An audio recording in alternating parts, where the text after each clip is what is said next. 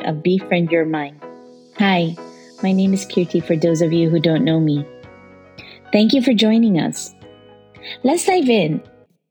Hey everyone, welcome back to this episode.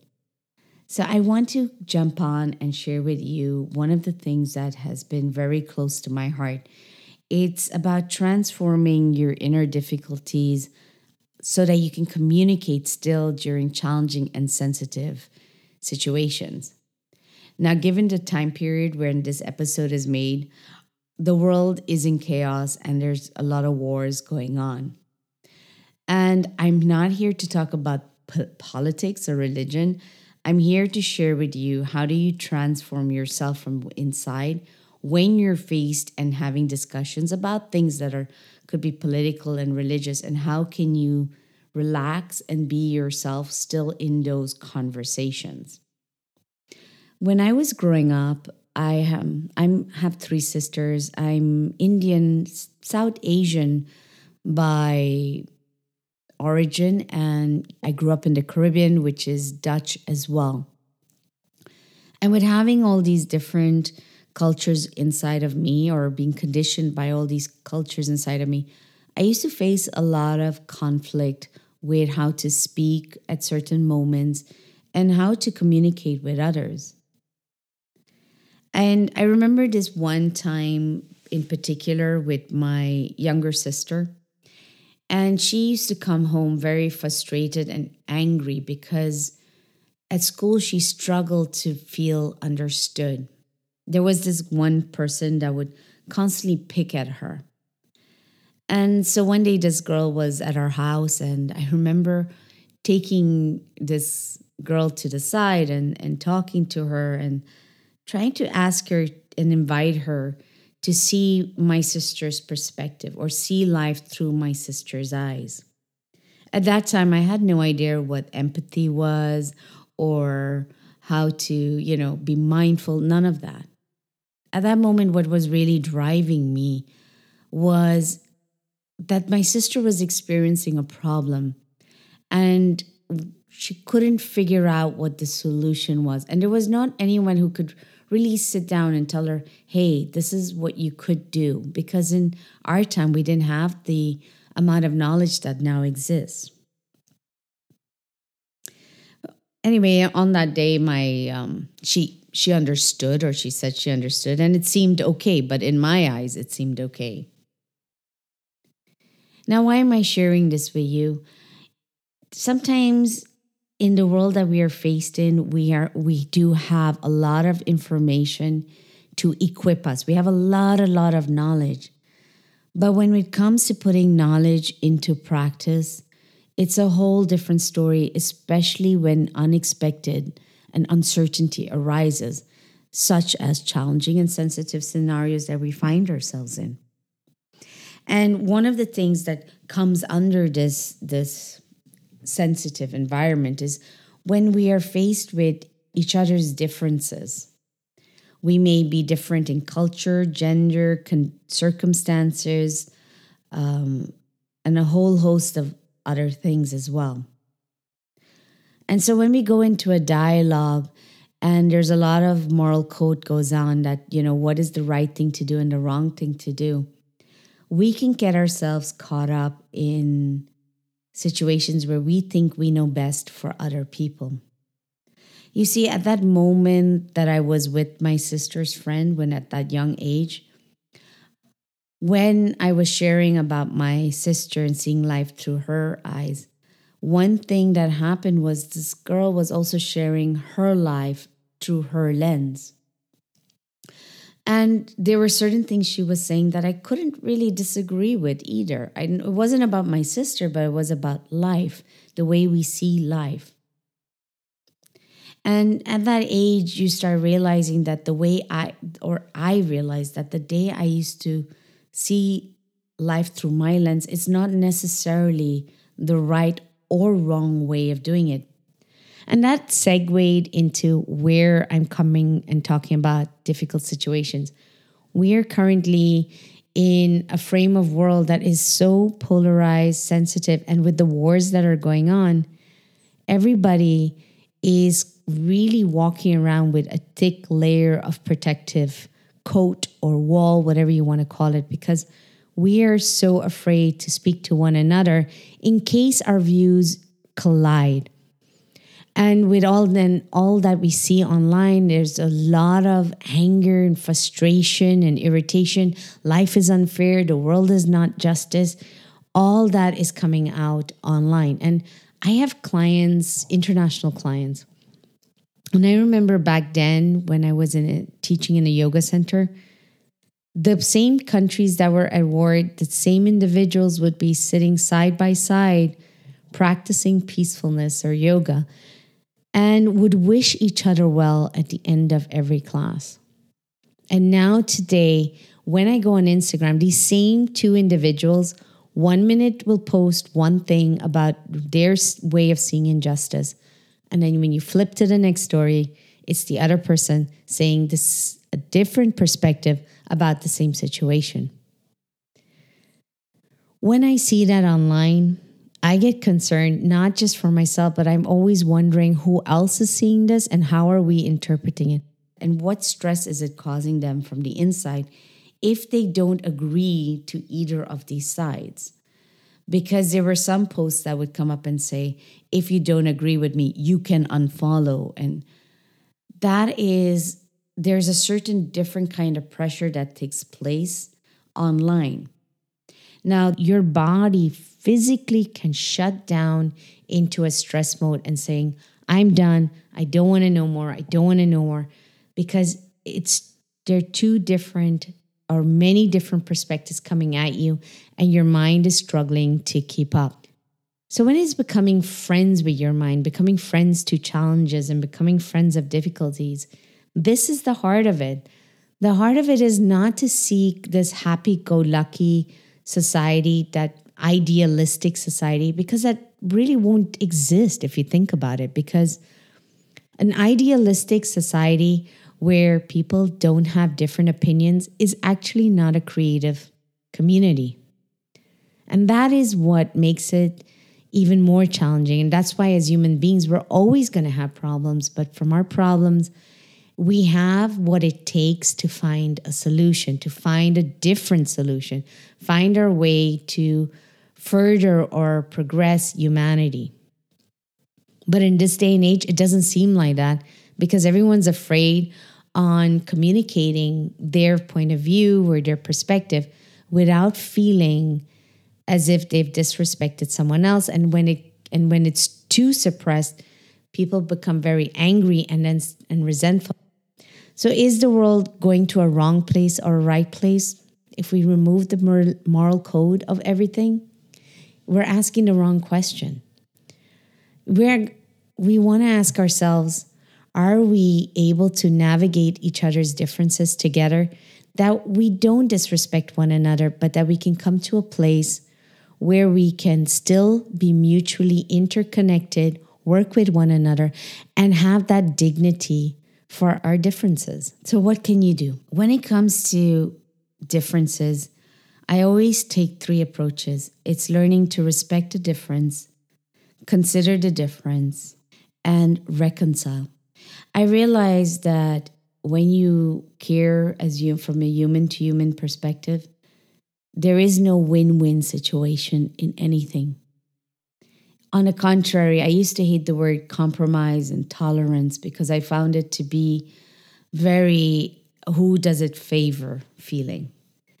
But there's a situation almost where it's about yield, just stop, observe, and then what do you give way to and what don't you give way to? And in order to get to a point where you can just stop and assess and discern the situation, there's a couple of things you can do from within yourself. And the first thing you could do is taking pressure off yourself. That's probably one of the biggest things, because by nature, majority of people, individuals, are constantly comparing themselves with either someone else or someone else's life, or with a certain version of themselves that they expect to be. And that could have been because they received a lot of, this is how you should be. And a lot of people are also driven by how to live up to their moral codes. And if none of that existed, I mean, you could also be so free and then do things as will.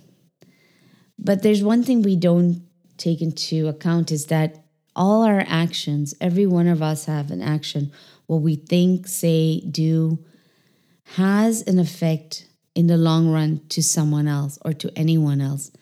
And it could be the smallest thing. But if we live in stress and the whole time on stress, pressurizing ourselves of doing things right or wrong, we stop being able to assess the situation for what it really is, because we're only looking through life to what is right and what is wrong. And that can be a heavy pressure we place on ourselves. So the first thing to do is to take pressure off yourself. And how you can do that is by taking the pressure from reacting to what your thinking is sharing with you or telling you to do. And how you can do that is by mastering your breathing. It sounds so simple. And we say, yeah, Kirti, I know already, all that mindfulness. No, it's not mindfulness. It's about taking a breath, taking 3 breaths, taking 5 breaths, taking 100 breaths, taking as many breaths as you need to slow down from reacting from your first thought. Because when it comes to people and differences, the moment something shows up that we don't agree with, or it grinds against our beliefs or our values or our moral code, if we're not in charge of our emotions or not in patience with our emotions, so not allowing it to react or to entertain it, we get ahead of ourselves and start saying things. And then afterwards, sometimes we tend to regret that we had said that. So in order to respect someone else's point of view or value, it doesn't mean you have to change yours. It's about stepping back, yielding, stopping, and just looking and observing from that moment. And by taking pressure off yourself, inside of you from your thought, you get to zoom out a little bit from all your thinking and emotions and see your things a little bit more clear. Choosing what you want to say can make all the difference, because words are what comes across, but words are not just words. They have a flavor to it. They have a tone to it. And when people pick up on that, they're going to make a judgment. They are going to make an assessment. They are going to make an evaluation of it. So if you want to argue your difference, there is a way to do it. But it starts first with taking pressure off yourself. The second thing you can do once you take pressure off yourself and you do breathing, learn to be in your own truth. There is a very big value in sitting alone with yourself. And people always say, oh, being lonely is really bad. But there's being lonely when it's very loud outside of you. And there's being alone, whereas you can listen to the noise that's going on inside of you and be respectful to yourself and use that noise with a certain discernment, with some attentiveness and precision, but looking at yourself with a sense of respect. This is what my difficulties are telling me. This is what my truth is telling me. This is where it hurts. This is where I'm confused. And by just stopping and sitting with yourself and observing what your truth is telling you, it's kind of like admitting, but you admit to yourself that, hey, I'm comparing myself to someone else. By looking at it, it's not to feel more ashamed or guilty, because that also shows up, but that you don't let shame and guilt run you. You go, okay, I see that. But because I can see that, I can shift something inside of me. I can narrate something differently. I can maybe narrate it more skillfully. Again, this is not about getting rid of your thinking or getting rid of your beliefs or values, but it's understanding how to narrate it in those sensitive environments or in that moment. And the third thing is, for me, is you want to choose your arguments, choose your moment to argue. Right now, with everyone's emotions really, really high, if I come in and I give my political view on it or my religious view on it, and the room is not ready and the emotions are very high, chances are, if I just use one word wrong, it's going to be interpreted in a long way if the other person is not in charge of their own energy inside of themselves, in their own awareness. And it's not considerate to go in and hurt someone in that moment. I truly believe about in the sentence that hurt people hurt people.